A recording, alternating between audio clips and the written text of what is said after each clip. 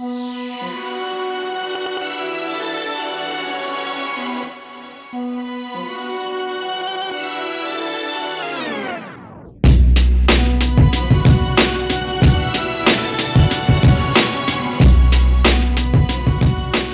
have a feeling a decent number of you listening to this right now are going to re-listen to this episode because today's guest, Grant Botma, an incredible entrepreneur in the mortgage, insurance, and financial services space, the owner of Stewardship out of Arizona. The way that he addresses corporate culture, the way that he addresses motivation of his staff, of his team, I think is answering one of the core issues of this generation's business professional, which is how do you build a company culture that people want to be part of, that's purpose-driven? And Grant has done that. And he's been asked to speak all throughout the country to share with business owners from all different industries how he's done it. And he's on the show today to share that with all of you. He's also written a book that you can check out. He has a course that you can check out, and we get to all of that. I highly recommend that you do. His book, Their Paycheck Isn't the Problem, is available on Amazon, and I highly recommend, after you get done listening to this episode, that you go purchase this book and start to put some of the stuff that we talk about into place, because this is the difference. Your high performers, the high performers that you have at your business, that is the value. That's your competitive advantage, and you need them to want to be there. And I think Grant has tapped into a methodology and a belief structure which allows business professionals to do just that. You're going to love this episode. And my friends, if you want more amazing episodes like the one you're about to listen to, then you have to subscribe to this show. If you really love the show, share it with friends. Tell a friend to listen to the show, or just jump onto iTunes or Stitcher, wherever you listen to podcasts, and leave a rating and review. That helps more amazing people just like yourself find this show, build the audience so we can spread these ideas and just keep everything rolling. I love you for listening to this show. Let's get to Grant. All right, man. Well, I want to kind of get right into the show here. And the first thing, the first kind of, in perusing through your book, the first stat, it's towards the beginning, it's in the introduction, it pops out, you bring it up a couple more times throughout the book as you go. It's this idea that 88% of employees do not feel that they're working to their full potential. And 88% is an enormous number, yeah. Right? I mean, I think that would give cardiac arrest to most business owners, certainly any business owners with even a stitch of a controlling nature, right? Because God forbid someone show up at a business that I'm paying you to work for and you're not working at 110% of your capacity. And here we have, 88% of them aren't. So just talk to me a little bit about, that stat in general, in terms of like, are we thinking that means like, I'm close, but not there? Or like, I'm feeling slightly disenfranchised and just not connected to this. And yeah, I show up and go through the motions, but I'm not efforting here. This is not where I give my full attention. Yeah, so this study by Deloitte was really vast. They actually did it based on brain activity. So they knew that what the human brain can take in, and as a result, what performance could be done through that. So they went and studied thousands upon thousands of people, from admin staff to even C-suite ownership. And through that, they recognized and realized that not only are the employees not working necessarily up to their performance, but the actual brain activity that was happening, the work that was genuinely getting done throughout the day and throughout the week, wasn't up to the potential of that particular human being. And I think there are some people that, they're like, whoa, and they get scared or crazy, freaked out about that stat. But then the weird part is, Ryan, like a lot of people, they're like, yeah, I know, I believe that stat. I know myself because the team that I have, I'm lucky if I've got one superstar and 9 and 10, I'm just trying to get them to be half as good, you know? And so I think it's a reality that a lot of people are recognizing and settling into. It's like, yeah, this is real. What do we do about it, you know? Yeah, and it's probably just millennials, right? Because they're lazy as shit. Yeah, right. I think the crazy thing about that statistic is it's not only millennials, because that's the greatest part of our workforce. But the funny part is about it is like it was anyone and everyone that they did. It's nuts, man. It's just it's a human thing. It's not just a millennial thing. When people bring up millennials, and I've never brought this up on stage before, but I certainly have in conversations like after presentations or whatever at conferences. The depiction of Peter Gibbons in the movie Office Space, like that was made in 1999. Millennials at their oldest were only like 13 at that point. So they weren't even part of the workforce. So this idea of like not feeling connected to your business, not feeling motivated, feeling like, you know, you need more than what's being provided to you, like the paycheck isn't enough. Like this has been going on for a very, very long time. I wanted to kind of right at the beginning come at that millennial thing, because I think so often, and I think it's getting a little better, but so often, like we're just like, you know, they're this other thing that we can't deal with. And it's simply not the case. Yeah, there's a lot of people who think that, you know, just even the title of my book, The Problem Isn't Their Paycheck, like, oh, we've got to give them more than just a paycheck. Those are the people that are just trying to squeeze anything and everything out of their employees. And they have this sense of entitlement that says, well, I'm paying them something, so they better be badass. Like that's kind of what their thought is. And that's just far out wrong on so many levels.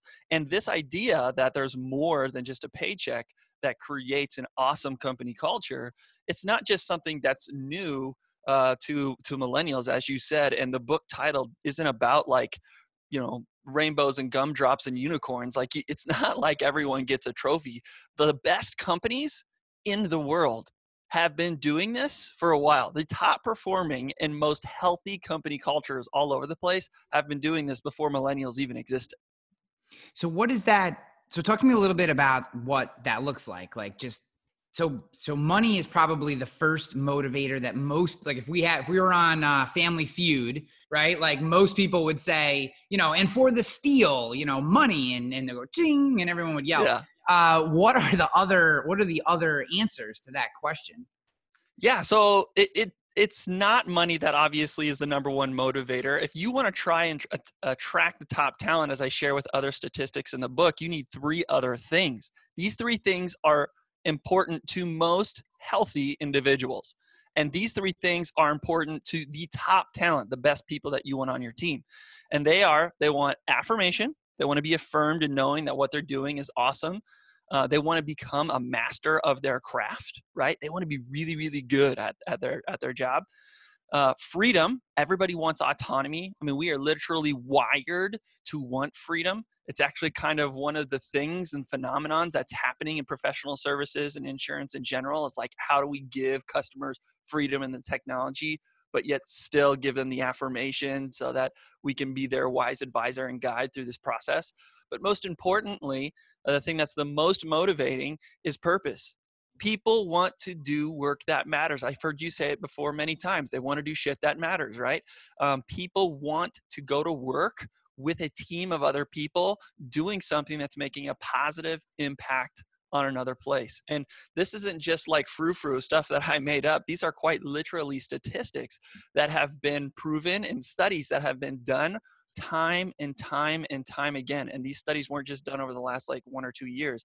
I'm talking years and years and years of studies. So it's those 3 things. Yeah. The purpose one to me, I guess for me personally, is the biggest. It's the one that when in the teams that I've led, that's always been maybe the strongest pull. And that doesn't mean that that's always the case, because obviously freedom and opportunities to be a master and affirmation stuff are also incredibly important. But if like you can just give them dial in on their personality connected to something they're doing and the purpose of that thing, man, I mean, it's wild what ends up happening. Like you have people who literally are taking ownership over even like real entry level staff roles because they feel that connection. So my question to you is like, if for a guy like you and a guy like me and others, like that feels, I don't want to say second nature, but at this point, in our career, probably always didn't, but at this point in our careers, I think we both are very connected and aligned on that particular idea.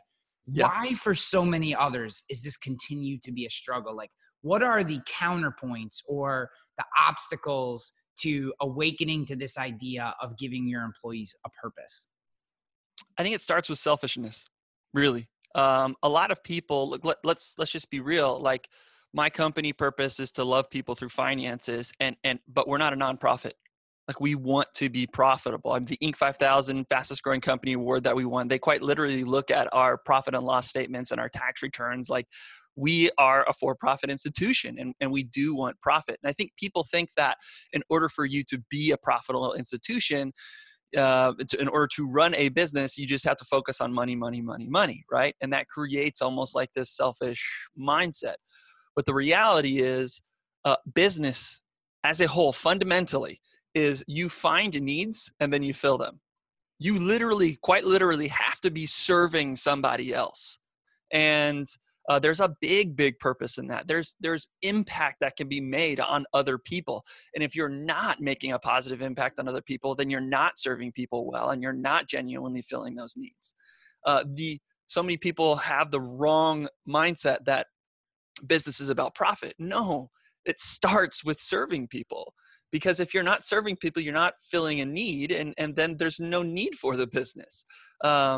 That's what commerce is.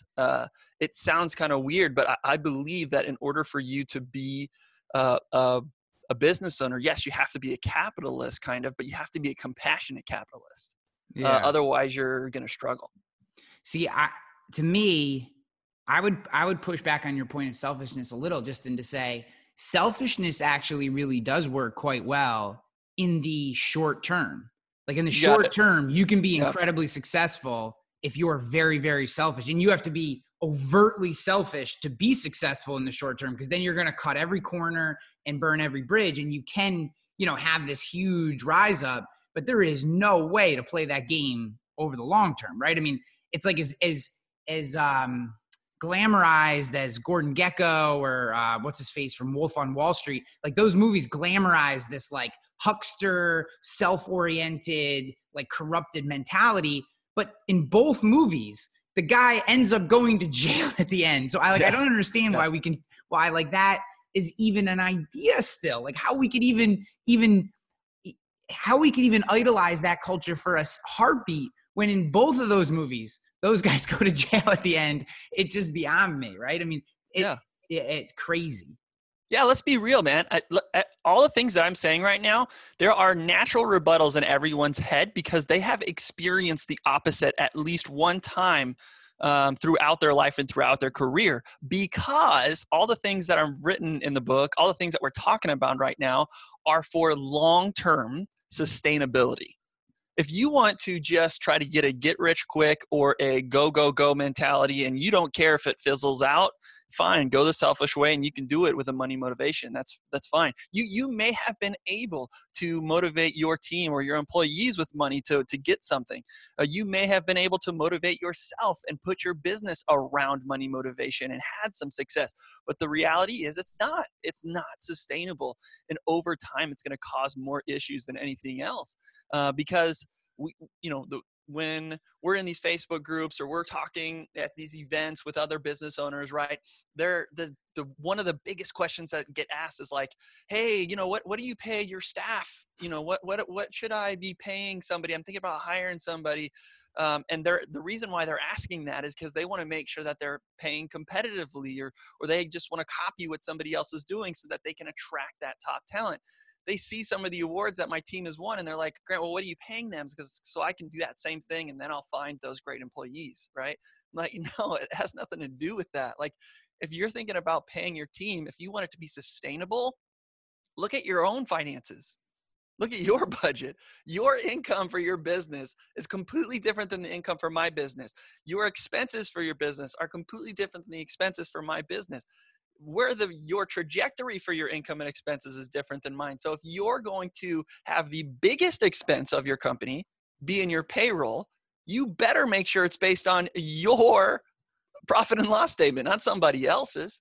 And my hope is that people can get encouraged and find hope in that, because too often they think that they've got to pay this gigantic salary to have really awesome talent, because there is kind of that mindset. They've seen other people have maybe some temporary success with motivating with money. But that's not true. For the long term, if you focus on these other three things first, you can attract amazing people and have a long-term success, both within your business financially and performance-wise, because you're giving people exactly what they want. Yeah. Or they underpay and then never actually provide the environment in which to allow that person to succeed. And then they blame the salary on the reason that the person didn't actually flourish or didn't actually appreciate working in that place, when really, again, salary has nothing to do with it. It's if you don't empower that person, say you bring in, a question that I get asked all the time, I'm sure you do too, is around hiring a marketing person for an insurance agency, right? Like, how much should I pay them? Should I do it? Should I outsource? I mean, all this kind of stuff.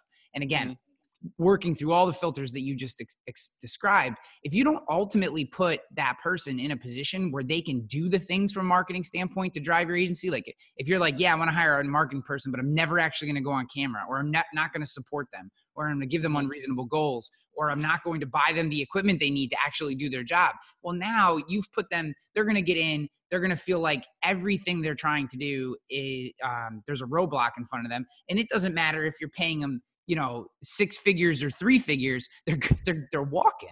And then it's, marketers don't work, producers don't work. To me, our whole, I talked a little bit about this in a previous episode, the principal agent problem.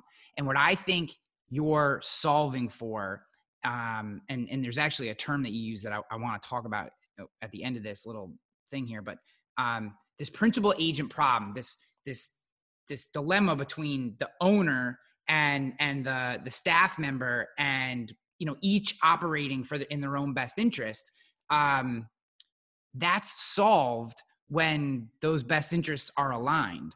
And you use this term in I was watching your bio video on stewardship, which I'll have a link in the bio. I'll probably actually just embed the video in the show notes, but you can also check it out on the stewardship YouTube page. But in there, you say that your primary job or responsibility is loving and serving your employees before your clients. And there are so few, I'd say even men in particular, that would go on camera and say that their primary purpose is, and use the terms, loving and serving their employees. To me, that is a watershed difference between you and most other business owners that you're probably competing against. Where does that come from? Oh, man. Well, I appreciate that encouragement, man. And that's high praise coming from you. And yeah, dude, I'm grateful and thankful to hear it. And honestly, it's stuff like that helps me keep going. Cause you're right. As a man and in the business world, it is different. And I do get a lot of kind of people rolling their eyes to me, but it works and it's genuine. If I have this purpose in my business that I'm going to say, hey, look, we're going to try to love our customers the best that we can. How in the hell can I ask my team to do that if I'm not first loving them? Really? And it might sound like vague for my purpose to be, hey, we're going to love our customers. Like, well, what does that really look like? Right? Well, I want my team to say, well, we just do what Grant does to us. And the heart behind it is this: there's no checklist of like, do these things and the customer gets served well. The best way for us to serve customers and love customers well is to put ourselves in their shoes genuinely and think throughout the entire customer journey, through the entire engagement, what do they really need? How can I serve them individually, specifically, personally, right? And I do that to each of my team members so that they see, oh, I see how Grant did that to me, and then they can do that to other people. But for me personally, where does that come from? It's I'm religious, I'm Christian, and it quite literally comes from the Bible. So my personal mission statement, who I am as a man, is I believe I'm here to love and serve other people. So that means I've got to do that in my business. So my purpose aligns personally with my purpose in my business, which then aligns with my actions as a manager and as a leader. So it all flows. I don't separate the two. I'm not a different dude at church and, when I'm at home. I'm the same guy, no matter where I'm at. And that's kind of where it comes from. Yeah. I love to hear you say that. Whether it comes from religion or spirituality or whatever shape that takes, I think it's amazing that you have grabbed onto those concepts, which are transcendent, and allowed yourself the I'm going to use the word like vulnerability. There's a vulnerability in that that I think one. Let me put this a different way. While I do think that there is some batshit ideas that have come out of this next wave of business owners, say 45 to 25-year-olds. I think there's some really ludicrous things. One of the things that I think has been incredibly positive for the business ecosystem is vulnerability. I think leaders are far more willing to be vulnerable today. Like, you may not have been just culturally willing to say what you just said or operate your business the same way 40 years ago. You just, the society was different. And today there is at least veins where you can be that vulnerable and say those things and operate that way and be completely comfortable, be who you are. And maybe you would either way, and you'd love to believe that, but just there is that platform.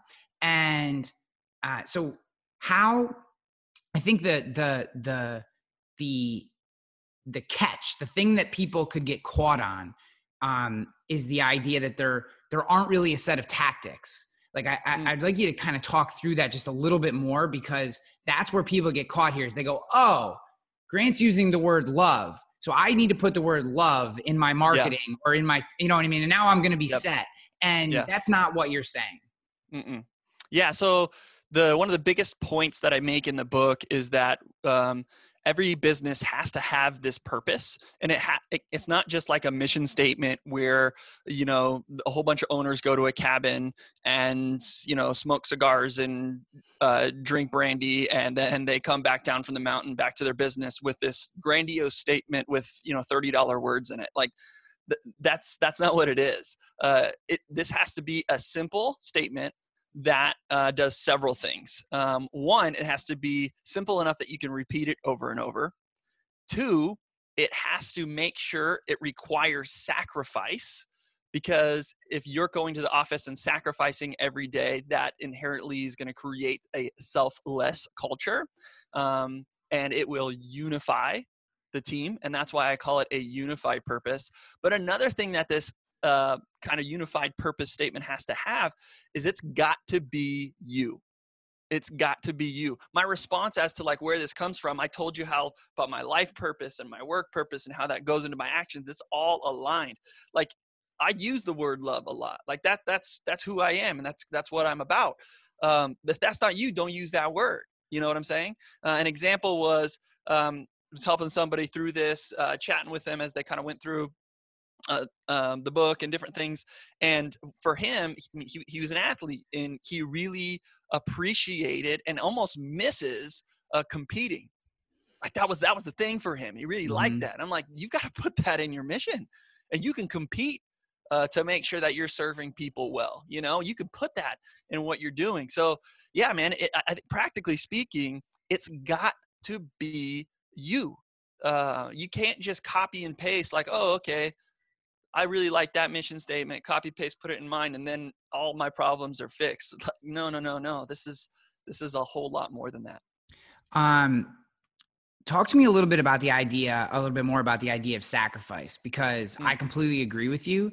I know Gary Vaynerchuk gets jobbed a lot because he says the same things over and over again, and the type of guy he is. I am a non-offensive way to religion, a fairly strong disciple of the way he operates his business. And he stands from his place and says that he operates in service of his people and seemingly does so. So what does that idea, what does sacrifice look like? What does it feel like? Sacrificing for your employees is maybe a foreign concept to a lot of people that are either watching or listening to this. And I think I agree, and just want you to expand a little on that. Yeah, well, in the words of Gary Vaynerchuk, I was actually at an event a couple weeks ago in Vegas and did a question and answer with him. And one of the questions that was asked was, hey, how do you get a good culture? And before, the question could be even finished, he's like, don't hire dickheads. And then he said, okay, well, how do you make sure that a current culture that is bad, how do you fix it? And before the question could be even finished, he's like, fire all the dickheads. I think simply put, jerks won't sacrifice. They're all about themselves, and they're all selfish. And if we really look at the best players on our team, the best team players, sometimes really selfish people, as you mentioned, from time to time can perform really well. I'm talking about the best team players. They have one thing in common, and that is selflessness, where they're genuinely able to put other people's needs first. And if we want to talk about a sustainable culture that's going to do well for your business, because remember, a business doesn't even exist without the ability to find a need and fill it for other people. Well, they've got to have the ability to put themselves in somebody else's shoes, and that takes sacrifice. Yeah. Look, man, every day, all of us want to come into the office and we want to make money. All of us want to come into the office and do whatever makes us happy, right? But because we're on this mission together of genuinely loving people through their finances, if I'm having a rough day and I see 3 or 4 people that are still sacrificing and going, it motivates me to be like, oh yeah, I got to unify. I got to get on with them, you know? And that's why the sacrifice is important, because when you see other people sacrificing and working and doing it, it takes an extra special selfish person to not get on board and sacrifice with these other people. And sacrifice unifies the team, and it's absolutely got to be there, let alone the fact that, again, sacrifice is going to help you serve people better, and businesses don't exist without serving people. Is a good, for a leader who may not have embraced this philosophy yet, or maybe this just doesn't come naturally to, but believes it and wants to go down this path. Do you think the idea, like an idea that they could grab onto as a good first step might be like mentorship, like starting to mentor people first and working in? Because, the word sacrifice and loving and all that, maybe that for some people, they just don't have that ability to connect those things with business yet. But the idea of mentoring employees, like, is that a good first step, do you think? Yeah, I think it can be. You're right. These words are emotionally charged, and there's a reason why I use them. Love and sacrifice, they're a big deal, and hopefully they get people's wheels spinning, or at least have you looking in the mirror. And sometimes it's hard to connect those words with business, or practically speaking, what does that look like? Well, here's a couple of different examples. One, as it pertains to putting together your unified purpose, in those words, you have to say, okay, if I'm going to do this thing, am I going to have to say no to my own desires to help somebody else win? Right? So loving people through finances means I can't sell them a product or put them into a financial service that's going to pay me the most commission, but I'm genuinely going to do what's best for them. Right? And say in insurance, that happens all the time. We can place business with carriers that are going to pay higher commissions rather than genuinely looking at the needs and placing business with the carrier that's going to cover the needs of the customer best, right? When it comes to managing people, 100% mentorship can be a part of that. It can be, hey, look, I don't have much time. I've got to selflessly sacrifice some of my time to pour into and coach my team. But I think here's the most practical way that a manager and leader can sacrifice. Intentionally listen. as a manager and as a leader, you constantly want to bark orders at folks and you want to tell them how to do things and where they're doing things wrong.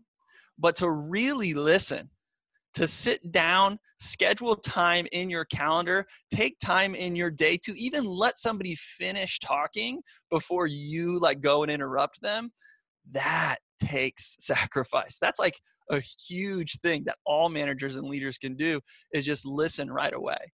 Another thing that a lot of managers and leaders struggle with, it has to do with tools and resources. If there is like a computer issue maybe that somebody's having and their computer's a little bit buggy, or their phone's a little bit weird, or maybe their stuff on their desk is a little bit wonky and they have to like push 2 or 3 or 4 different things, like something that a manager and leader can do to sacrifice is make sure they're budgeting some different things in the finances of the company to buy the best shit for their team, to make sure that they have the best resources all the way around. Okay. An example is my marketing guy right now. He's working with 2 cameras. Last night, he sent me a Slack message and was just talking about how he's editing some of the YouTube videos. And in that, I recognized that the editing time that it's taking him to make the footage look good on our GoPro versus the Canon is very, very different. So I'm like, all right, today, one of my things that I put in my to-do list here is I'm buying him another camera. Like, did I necessarily have money planned for that? No, but I budget for savings and different things, right? So I'm going to find money. I'm going to buy him another camera. Does he need it? No, but it would be a huge sacrifice for me to show him that I'm going to help him be a master of his craft. I'm affirming in him what he's doing. It's going to help us meet our purpose. So there's just a few examples there, but kind of a lot. And hopefully somebody that's listening will be able to relate with at least one of them. Yeah. You know, that last one you just described, that is a really low barrier way to do everything that you've said so far. Someone needs a tool and they're hacking their way through it. And all of a sudden you present them with a tool and you say, hey man, like, or, you know, whatever, woman, you're like, hey, you know, I see that you're grinding, you're trying to do your best and you're not complaining. This is going to help you get it. They're going to that is going to pay you so many dividends. And it's such a low barrier thing. I mean, a couple $100, even 1,000, you know, whatever that tool is, here you go. And the return that you get in appreciation and effort in exchange for just seeing somebody struggling and getting the tool they need, that one to me is like and it's a low barrier. You don't have to intentionally listen. That's probably the hardest one on the whole list. Yeah. Right. Everyone talk over the top of people and show them how smart they are. But man, I agree with you. That last one, that's super, super easy. Even if it's something small, a little thing, like a new video camera or, you know, whatever, it goes so far. That's a great one. Ryan, we do this not just for cameras. That sounds like a big expense, but like quite literally here in my office, the culture is if you need something, I'm going to see if I can buy it for you. And we quite literally have someone on staff, I call her the executive of belonging, and she asks people, what's your favorite pen?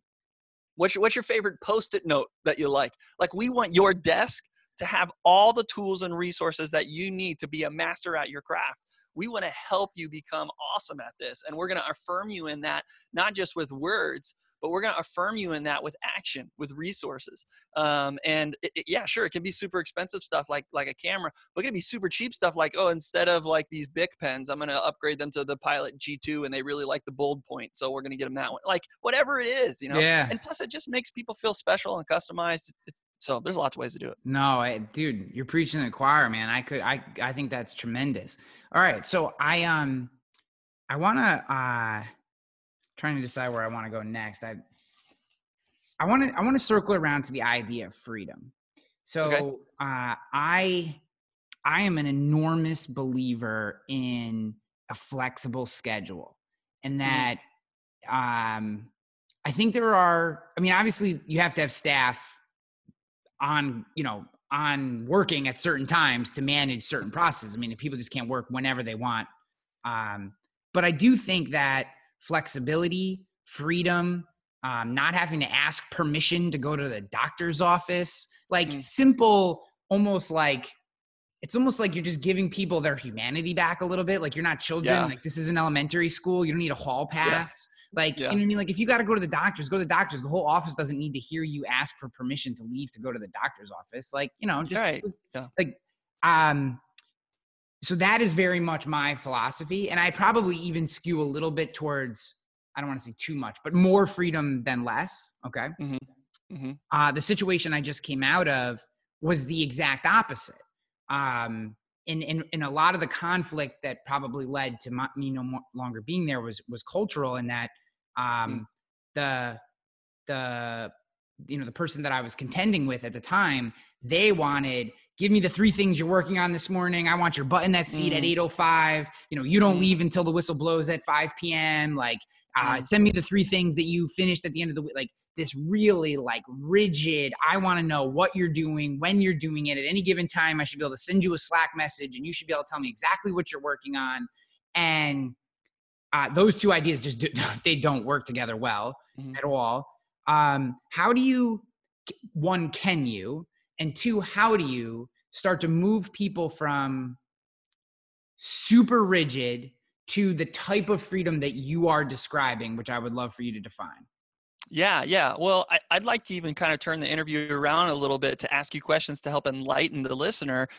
So when that was happening to you, my guess is that you almost felt, and this is another emotionally charged word, almost felt enslaved a little bit, right? There is a sense of, so what I don't like about that culture is that I think people work their best when they feel like you have confidence in them, even if you don't, right? And like, even if you know. Yeah, go ahead. Yeah, I think the word for that is trust. Yes. And so I think you don't even have to fully trust them. Like, you know what I mean? Like, people, trust is earned and that takes time. And I think people are willing to accept that. Like, I think people are willing to go like, hey, I've only been here for 7 months and I know that I'm not all the way in yet, but man, he or she, they're giving me a chance to prove myself. They're giving me some self-respect, some ownership, or the ability to own, and then allowing me to choose. Like, some people just choose, hey man, I just want to show up and do my job. You tell me what to do. I'll be cool. I'll be nice and I'll leave. And then as a manager, you can choose whether you want that person or not, but that's some people's mentality. And there's nothing wrong with that. That's just what they want out of work. But I think our highest performers and the people that we really want to keep around, they need to know that you trust them, and or that there's a path to trust, right? There needs to be a path to trust, in my opinion. And that takes time. And I think people are willing to accept that it takes time. You don't have to trust somebody day one, because that would be unearned trust, which I think doesn't have the same effect. I don't know. Does that make sense what I'm saying? Totally. Yeah. So there's a couple of different things that I want to communicate with this. And there's a process that managers get backwards. They hire somebody and they expect them to behave. And then as long as that person behaves, then they might start believing in that employee. And then once they believe in that employee, then they'll let them belong. And then as part of that of belonging comes the trust, right? Yeah. So you have to do it the opposite way. First, right when you hire them, I don't believe trust is earned. I believe trust is given. You got to give them the trust. You let them belong, right? Then through that belonging, they're going to start to believe in you as a manager. And once that person believes in you as a manager, then they're going to behave and their performance is going to go crazy, skyrocketed through the roof because of the first 2 steps that had happened. They have been given the trust from you and they did nothing to earn it, right? You were gracious in that regard and they know that man, this guy believes in me, that they have the support. Can that trust be taken away if they don't, behave well? Sure. But to start, I let them know that they belong, right? And then they believed in me as a leader, which earned the voice, and then they started behaving. I think that the thing is, we have to remember where this kind of freedom issue came from. The 40-hour work week was not created around some guy who did some science about the human brain. The 40-hour work week and the way that like breaks and lunches and how you clock in and clock out, how that was created around manufacturing equipment. So they knew that the equipment would operate best within these time frames and in these parameters.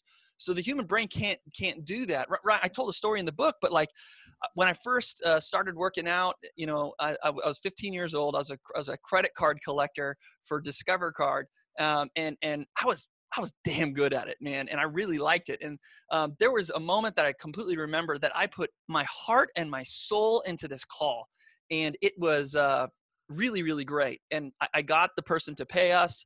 I got their account back regular, and it all worked out. And after it was done, I was beat, and I was not going to be able to give my best on the very next call. And I looked at my watch, and I didn't have another break for like another 45 minutes. So I had to quite literally say to myself, okay, I can either go on this next call and not give my all, or I can lie and say I got to go to the bathroom just to splash some water on my face. Either way, my integrity was forced to be compromised. Like, how ridiculous was it that I couldn't celebrate that win for a little bit, stand up, take a break, maybe even get some fresh air outside, then go back in and attack the next call and win that one, Like the employer that I was a part of didn't have the freedom, did not give me the trust to know that I was going to be able to do that. And some people are like, whoa, Grant, well, you don't understand, man. Like, if I give people freedom, they're going to run all over me. I don't trust them. Trust, then, is a you problem. You hired them. And if they're not worthy for you to give them the trust, you got to get people that you can. Or you got to get real with yourself and decide to actually start trusting people. And I think that is the hardest part for a manager to kind of evolve to the top level part of leadership. Being able to trust others. It's hard. It's hard, and people got to start doing it. I think the thing with the example you just gave, which I love, is most companies prefer predictable mediocrity over exceptionalism. They just do. They would, and that's why that 88%'s there. Yeah. Companies, you just hit the nail on the head, Ryan. They're okay with mediocrity by doing these systems and things. And as a result, they're lucky if 1 in 10 employees are top performers. Gosh, that was killer. Yeah. I am super interested in this idea of giving trust immediately versus putting employees on the path to trust. Because, and again, this might be some of my own personal thing. I just find this topic to be intriguing and whatever. But like for me, I'll take my sports career. Okay. So the sport that I was the best at was football. And even though I'm 6'4", I was a middle linebacker, which most people would never guess, but that's what I was.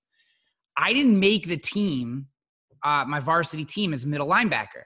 I made the team as a sophomore as a long snapper, right? I made the team as a long snapper. That I had that one skill, and I was the only one in the entire football program that could consistently long snap a football to a punter. So I got to go on the varsity team as a sophomore, and that was great. But I was also a pretty darn good linebacker. And like my coach didn't just, because even though I was easily one of the top 2 or 3 and should have been starting and playing regularly, I didn't just get shoved in there, right? It took a path of time. It took me to get a play and make a tackle, or just live my assignment, right? Be 1 of 11, be my one, own my 1 of 11. And then it took time and time and time. And then over time, I got that path. If they had just put me into that spot, I don't know that I would have felt the strain or the uncomfortableness of the pressure to prove. And I guess my question back to you is like, how do you equate for that? Like if I joined your team and you're just like, Ryan, we hired you, we trust you, boom, go do your thing. I guess and maybe it's a me thing, but I struggle with, like, am I going to press myself as much as I would if I knew, hey, they brought me on the team, they're putting me in the position, they've given me the tools, like they trust me, but I still have to prove that I belong here. What do you think about that? Oh, yeah, I think this is great. I think there's a difference between trusting an individual as a human being and trusting a skill level. I think there's a big difference between that. So if I were to hire you, I'm not going to hire you unless I think you're selfless, right? And you can align with my company purpose. So as soon as I hire you, then I choose to trust you. And I'm going to tell you that like day one. Like, hey, this sounds weird and you don't know me a whole lot and it's your first day here, but I trust you because I hired you because I believe you're a great person. And here's the things that I saw during the interview process that leads me to believe that you're a great person. So because of that, we're going to give you these types of freedoms or whatever, these freedoms that have to do with you as a human being, right? Now, as it pertains to different opportunities that are going to be given to you, those things definitely can be earned, right? And I'll also share a story from my athletic career. So I played basketball, and my college basketball coach, he basically told me there's certain things when I was a freshman you do and you don't do. Grant, you guard the other team's best player, but when the ball's in your hands, don't shoot it. But the reality was I could hit it. I could shoot, right? But because he didn't trust me and didn't give me the trust to have the freedom to shoot even when I was open, it made me like tense up. I didn't have confidence. Like it killed my confidence. And confidence is one of the most important things that all high performers have in common. Like especially when the pressure is on, especially when we need our employees, when we need our team to perform at their best, one of the things they've absolutely got to have is confidence. And things changed by the time I got to my junior year, had a different coach. And at that time, honestly, I was just kind of more confident in who I was as a human being and, had a little bit more experience or whatever. So that confidence was a little bit there. But it's like, it was like completely different. Like those players where like during practice, they'll kill it and they'll kick butt. And then the game comes, it's like, who is this guy? Why is he not making those tackles? Or why is he not catching the ball or whatever it is? Yeah. Like that was quite literally me at times. Like if it was practice or it was pickup balls, like no one could stop me. But in the game came around, like, I got no confidence. No trust has been given to me, So I think that you have to give the trust to them as a human being, show that you have confidence in them by giving some affirmation. But then certain things for sure. I mean, the guy who does my media and marketing, he started out as like an admin person working for me. And then he earned the trust to be able to get to the media and marketing editing piece. So, yeah. Yeah. Dude, we could talk about this stuff all day long. I have one kind of final question for you. What was it about right now that you felt you needed to write this book, that you felt this needed to be a vein of content that you made part of your life? Like, is it just you had the time and your mind became open to it? Or is there something happening, or did you have an experience? Like, what was the impetus of the creation of this book? Man, that's a really good question. So go back to the purpose. I'm here to try and love and make a positive impact on people. And at Stewardship, we were having some success and it was cool. And people started noticing that. And as a result, I was being asked to speak at different conferences and events. And the next thing I know, I'm like looking at my schedule and my assistant is like, hey, we're not able to get as much stuff done because you're out of town all the time. And I was like traveling to events like every other weekend, basically speaking at these things. And it was fun and I enjoyed it because I was helping other people. But then I had to realize like, okay, is there a better way for me to make this impact? Like I strongly believe in helping people create better cultures because business owners deserve better. Ryan, it is just plain wrong, man, that 9 in 10 people at, say, insurance agencies aren't working to their best. Insurance agency owners deserve better than that, man. And I wanted to help give people the information to help turn that stat around. Yeah. And it was fine trying to give that information at these conferences, but in order for me to scale it and to try and get the information in as many people's hands as possible, I decided to do an online course. And then when I went through that online course, somebody took the course and happened to work for a publisher. And they're like, can we put this into a book? And I'm like, oh yeah, sure. So that was kind of like how it worked out. But the heart of it was just to try and take what I was doing by helping people at these events and scale it, to try to make the biggest impact possible, which is in line with my purpose. And I just wanted to try and help people. So that's kind of where it came from. Well, I think these are some of the most important topics that our generation of business professionals is facing. I think that moving away from the, I'm going to work for a company for 40 years and hope that they kind of take care of me culture to moving to a more trust-based, a more reciprocal trust-based, reciprocal respect-based business around a purpose and a culture. I had a tremendous guest on a few episodes ago, Jeff Fromm, and his whole mission is purpose needs to be a verb, right? We need to take the purpose of our business and actually turn it into actions that we put out into the world, not just, the subtext below our logo. And I really think you're onto something, man. The course is the Culture Course. Where can people find out more about that? And then the book, The Problem Is Not Their Paycheck. Where can people get copies of the book, which I'm sure they're going to want to go get? Yeah, so you just go to culturecourse.com, and there you can check out the course. It's basically 12 modules of me walking you through all the stuff: hiring, firing, accountability, goal setting, basically all the things that I've done in my culture. And it's just copy and paste resources and walkthroughs that can help you make it for your own business. So you can go to culturecourse.com for that. The book is available on Amazon. It's a hardcover, softcover, Audible version as well, and ebook. So you could search Problem Isn't Their Paycheck on Amazon, or you can go to culturecourse.com/book, and there'll be some more information there and a link there. But I guess before I go, I just want to say, Ryan, thanks, man. Thanks for having me on. And for you listeners out there, if you're not already subscribed to the show, do it.